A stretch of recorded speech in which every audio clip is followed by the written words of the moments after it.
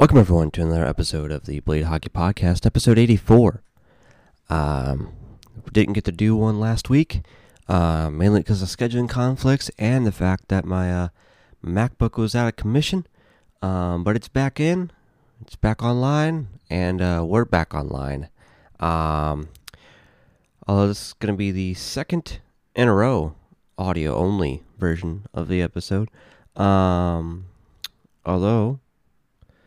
checking the old schedule, it looks like unless I film on the 3rd of December and upload on the 4th, we might have 3 straight weeks, or 3 straight episodes where it's a audio only. So if you do watch the or would care for the video versions, there may or may not be one, but there will be an audio version for sure. But diving into I guess let's circle back to the fact that didn't have an episode last week, so didn't get to do the standings roundup and seeing how the division's standings have changed, which is quite interesting to say the least. The first time this season, we have a division that didn't change a single spot from the previous week, which is interesting. Actually, it happens twice, which we'll get into right now, actually. So the standings, I'm going to give just to fill in the blanks. I'm not going to do like, I'm going week by week all the other episodes, and because I didn't have an episode last week, that I have a 2-week gap. No, I'm going to bridge that gap right now.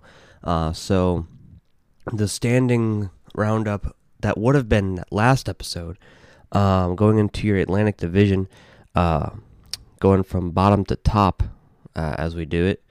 Ottawa Senators still last place. Spoiler alert. With a record of 4-10-1, and keep in mind these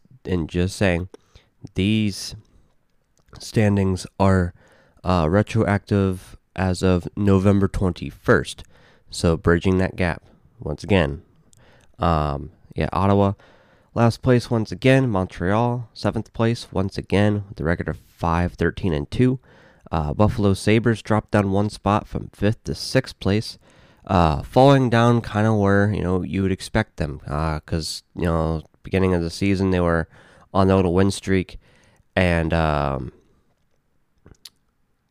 and they were in the playoff bubble, as you say, and sure enough, in typical Buffalo fashion, falling right back down the basement of their division as they deserve to be. With a record of 7-7-2. The Boston Bruins, with a record of 9-5-0, jump up 1 spot from 6th to 5th. The Detroit Red Wings drop down 1 spot from 3rd to 4th, and their division, the Atlantic Division, on the 21st of November, as well as currently, do not have a representative to hold a wild card spot, so they would be considered out of the playoff bubble, dropping down 1 spot from 3rd to 4th with a record of 8-9-3. The Tampa Bay Lightning, slowly but surely, they had a slow start to the season, slowly climbing back up to the rankings. They're now at 3rd in their division as of the 21st of November, with a record of 9-4-3, jumping up 1 spot from 4th to 3rd. The Toronto Maple Leafs, with a record of 12-6-1, hold the 2nd in the league spot once again, so they did not jump up or down. And the Florida Panthers, in the same boat, holding their position of 1st yet again, with a record of 13-2-3. So it's good to see, at least in the Florida Panthers side of things, after Joel Quenneville stepping down, because the whole 2010 Chicago Blackhawks thing, that it wasn't the coach that's driving this team. It's legitimately just the personnel that's there and just the way that their schemes are going. So it's good to see that Coach Q, at least as it seems right now, is not the driving force for how well this Florida Panthers team is playing. Metropolitan Division is the first division this year to not have a single change whatsoever. from last week. So, in 8th place, the New York Islanders, which we'll get into a little bit of a news story at the other half of the show. Find compelling. Also, kind of the reason why they're as low in the standings as they are, with a record of 5-7-2. Pittsburgh Penguins with a record of 7-6-4, 7th place. Columbus Blue Jackets with a record of 9-6-0, 6th place. New Jersey holding the second wild card spot for the East in the 5th place with a record of 8-5-3. And Philadelphia holding the 4th place with the same record, 8-5-3, holding that first wild card spot. I guess technically it's not a 1 or a 2, it's just tied. New York Rangers with a record of 10-4-3, holding the 3rd place spot. Washington Capitals hold the 2nd place spot with a record 11-2-5. And the Carolina Hurricanes, number 1, once again with a record of 14-2-1. No, 14-2-0, my bad, 14-2-0. Holding it down.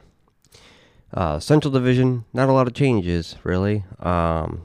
Arizona stayed at 8th place with a record of 3-13-2. Chicago, 7th place with a record of 5-10-2. They're starting to get something going, so I'd imagine that they may start to see their ascent up the rankings soon, sooner rather than later. The Dallas Stars also kind of in that same boat, starting to get something going, and they should be starting their ascent as well with a record of 7-7-2, staying, which Arizona, Chicago, and Dallas staying in the same place as they were the previous week.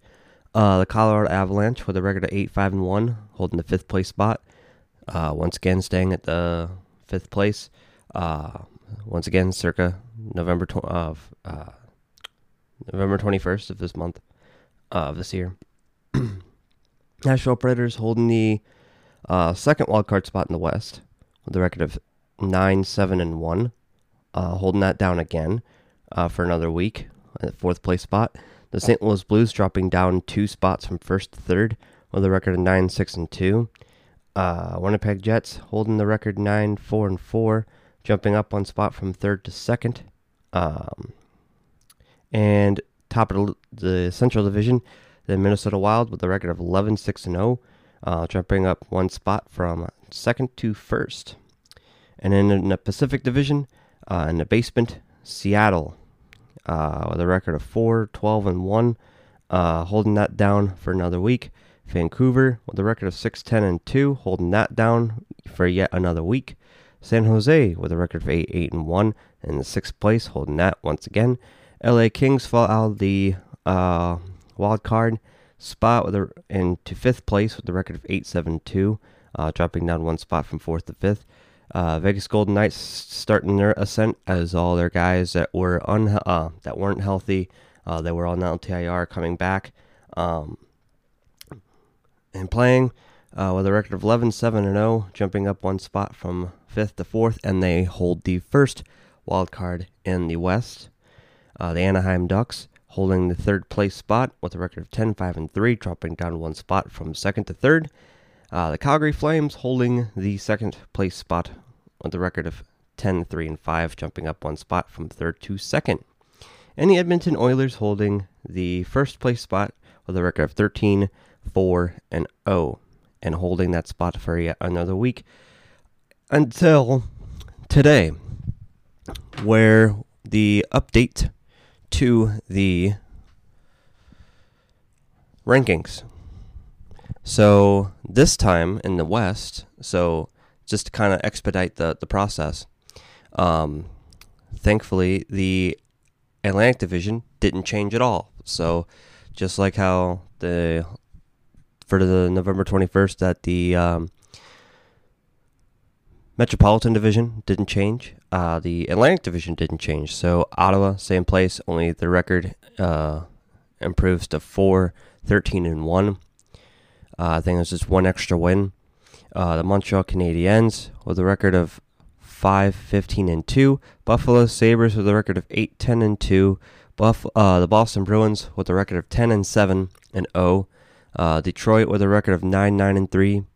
Tampa Bay with a record of 12, 4, and 3. And no team in the Atlantic still doesn't. They do not hold a wild card spot at the moment. The Toronto Maple Leafs hold the second place spot again with a record of 15, 6, and 1, and the Florida Panthers holding down the first place spot in their division with a record of 14, 3, and 3. Although those overtime losses are helping them keep their number one spot for yet again. For them. The Metropolitan Division, the Islanders, still 8th place, currently with a record of 5, 10, and 2.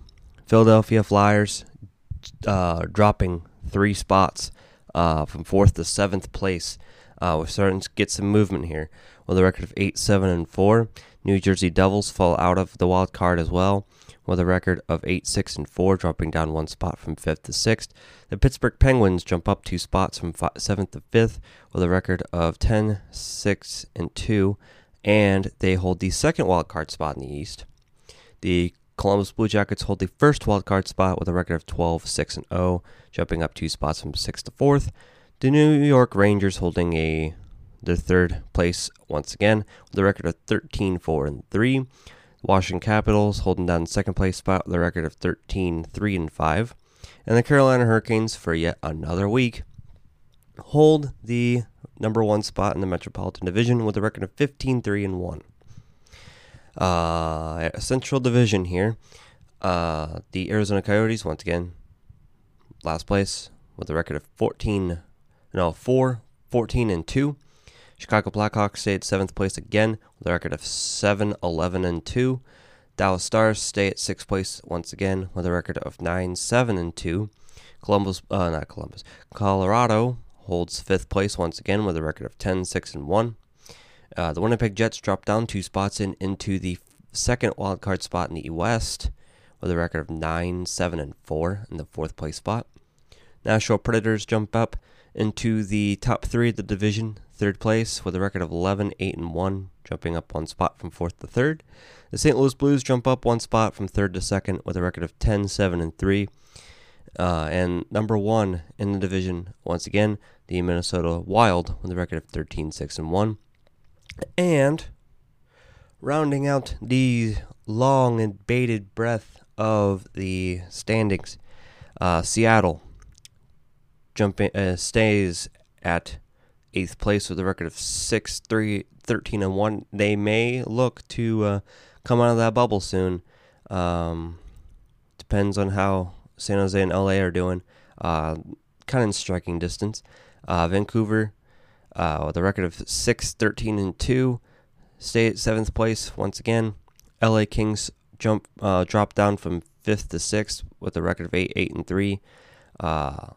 San Jose jumps up 1 spot from 6th to 5th with a record of 10, 9, and 1. The Vegas Golden Knights standing pat at 4th place with the first wildcard spot with a record of 12, 8, and 0. Anaheim Ducks stay at 3rd place with a record of 11, 7, and 3. Edmonton Oilers drop out of the first place spot and into 2nd place with a record of 14, 5, and 0. And the Calgary Flames now lead the Pacific Division with a record of 12, 3, and 5. I honestly, jumping up 1 spot from 2nd to 1st, I am kind of intrigued on how well these Alberta teams are playing, especially kind of the Flames. I don't know why. I just kind of had them as like an underdog. I don't even think my predictions, I even had them that high. Because as I go through all those standings, right, going into what I predicted, some of them are reflected, some aren't. Like, for example, the Calgary Flames, I had at 3rd place in the division. I also had Edmonton 4th place in the division. I had Vegas number 1 and Seattle number 2, and Seattle's currently last place. Just like how I had Colorado number 1, and they're currently number 5 in the Central Division. I had Nashville at 7th place, and they're number 3. Like, there's a lot of variables at play. But we'll see how it shakes out, you know. It's still kind of early. We're still also kind of dealing with the whole COVID thing right now. So obviously, there's going to be teams that on paper should be a lot better than they are, but because personnel are out, find yourself in a situation, which that will be on the other half of this episode. So when we come back from the break, we're going to divulge into some news bits that aren't just me going over standings. So when we get back, we'll get to that. All right, and we're back, and getting some news here. So first off, not a lot of talk about it. I don't know if it came through or not, if it's been finalized or if it was just a negotiation maybe. Since there wasn't really a lot of traction, or at least a lot of media coverage that I've seen about it, but apparently Fenway Sports Group LLC, who owns the Boston Red Sox and various other professional sports teams, it was apparently in talks to purchase the Pittsburgh Penguins from Mario Lemieux and Ron Burkle, with a deal that could be upwards of $900 million in worth. Although the report says that the purchasing from Mario Lemieux, but apparently Mario Lemieux would still be part owner. So I don't know if maybe he was considering selling part of his ownership stake in the team, or I guess maybe his name's tied to it because he's part owner of the team. But regardless, I guess Ron Burkle might be on his way out, maybe trying to sell his stake in the team. But yeah, per a report from the Wall Street Journal, I tried looking for it. I didn't see if it was finalized or not, but apparently that's out there. So if it hasn't already been noted, apparently the Pittsburgh Penguins may be looking for some new ownership. Now, whenever we're circling back to the whole standings thing, right? Especially with particularly the Islanders and how bad their record is currently, which is not really subjective to how good of a team that they are, especially with the personnel that they have. They've got the personnel to do, great things. But here's the thing. They got some people on the COVID protocols. And that, with a lot of other teams, especially them and the Ottawa Senators, even though Ottawa Senators are going to be shit regardless, we had high expectations coming into this season, with the New York Islanders, because I had them slated to be number one in the division. But I'm also the same son of a bitch that freaking predicted that the Carolina Hurricanes wouldn't even be a team that's in the playoff bubble. I had them finishing sixth in the division. How wrong I am. I mean, we still got a lot of season left, but I don't see them falling out of a playoff bubble spot anytime soon. So already seeing that my standings predictions are going to be quite wrong, to say the least. But yeah, a report that the NHL will be postponing tomorrow, as of recording, Sunday's game between the New York Islanders and New York Rangers, along with this upcoming Tuesday's game between the New York Islanders and the Philadelphia Flyers, as there is a COVID outbreak inside the, or at least they're describing a outbreak of COVID in the Islanders organization. There's believed to be 8 people involved, including players Anders Lee, Zdeno Chara, Andy Green, Kiefer Bellows, Adam Pelech, Ross Johnston, just to name a few. Josh Bailey just came off of that, and he's been skating, but yeah, kind of key guys right there, especially Anders Lee. Not to say that Chara's a key guy, but it'd be great to have basically a big old oak tree, and your back end to freaking block it, anything that comes his way, and as well as Andy Green. Yeah, promising young guy in Kiefer Bellows, and then Adam Pelech as well. Don't know much about Ross Johnson, but I would imagine he has some sort of a contribution to this team.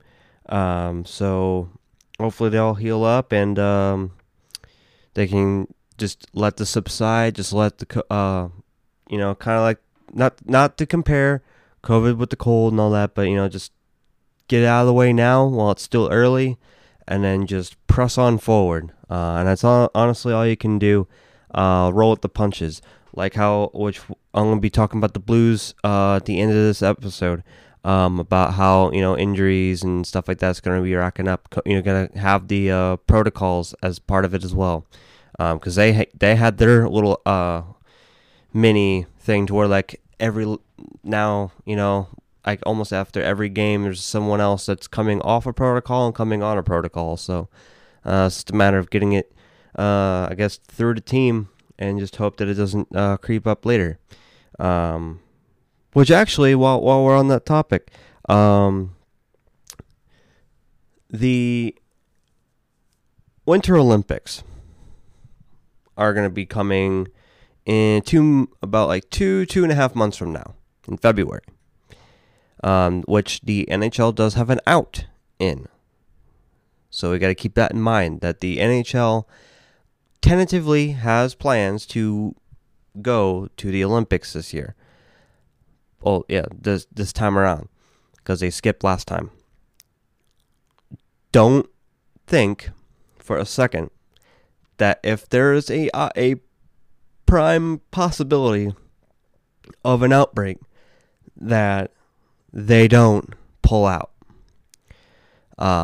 That's always a prospect. So not to take anything for granted here.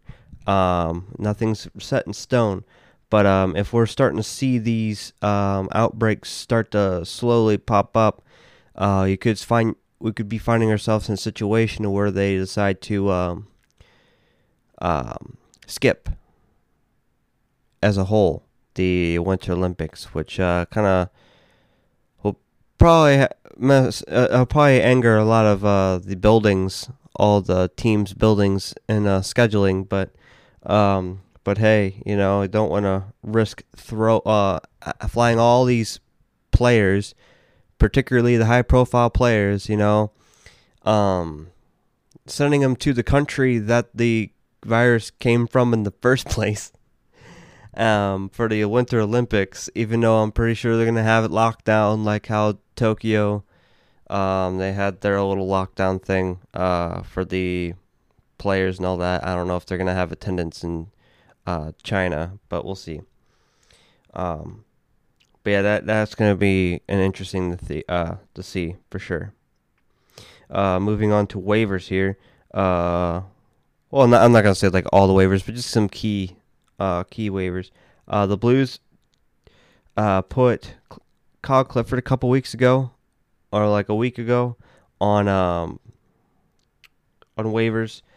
He cleared it, and then he immediately got flipped to the Toronto Maple Leafs for future considerations. So don't know what future considerations is right now, but I guess that's to be considered in the future.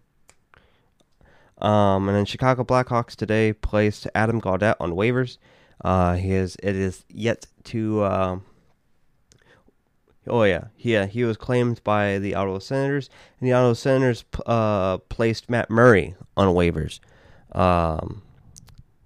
to, I guess, for a assignment to try to get him back on his game, because as DJ Smith, the coach for the Ottawa Senators, was mentioning that sending him down because he's had a lot of injuries, hadn't really had time to get back on his game, so it's kind of just like a assignment for that, not necessarily like a cap thing, because they got a lot of cap left on their books. Although I would not imagine anyone, not anything on Murray, but I'm saying I don't see anyone being dumb enough to pick up his $6 million deal off of waivers. So just saying. And to round out this episode, um, the story that is why the title is the title. You gotta give a big hand, and not of positivity, not of gratitude or anything kind to the NHL Department of Player Safety. It's more or less a backhand straight across the face, and asking them, like, why are you the way that you are? Like, why you gotta be so stupid? And I say this because Artemi Panarin, in this past game that the Rangers had against the New York Rangers for the Thanksgiving Showdown game yesterday, he threw. I guess they're chirping on the bench, and after the fact, I guess it was put out that Brad Marchand was talking about Russia, and Panarin didn't like what he had to say, so he retaliated by throwing his glove at him. Which AJ Malesko, being the person in between the benches for the broadcast, there for all the action, and which I guess not really anyone's place other than Marchand and Panarin to say what actually happened there. But yeah, it's throwing his glove at him, and the Department of Player Safety has fined $5,000. Artemi Panarin $5,000 for unsportsmanlike conduct for throwing his glove at Marchand while they were on the bench, both on the bench. Which, looking into Twitter and how they felt, it was brought up that not only did Panarin get paid, he have to pay a fine for something like that. Tom Wilson did not get any fine or anything when he straight up Triple H pedigreed his ass, Panarin's ass, straight onto the goddamn ice. Along with, in that very same game, he did have to pay a fine for the same fine, mind you, of $5,000. Maximum under CBA, as they always have to mention. That punching Pavel Buchnevich's head when he was part of the Rangers at the time, punching his head while it was down on the ice still. Piece of shit Tom Wilson. And, yeah. This league. The hell. They really should figure out. I mean, but then again, this is also the same league that fined the New Jersey Devils $3 million for cap circumvention, but God forbid you have a big-ass scandal that you've been hiding for 11 years. The Chicago Blackhawks holding that sexual assault freaking thing, and they only have to pay $2 million in a fine for that.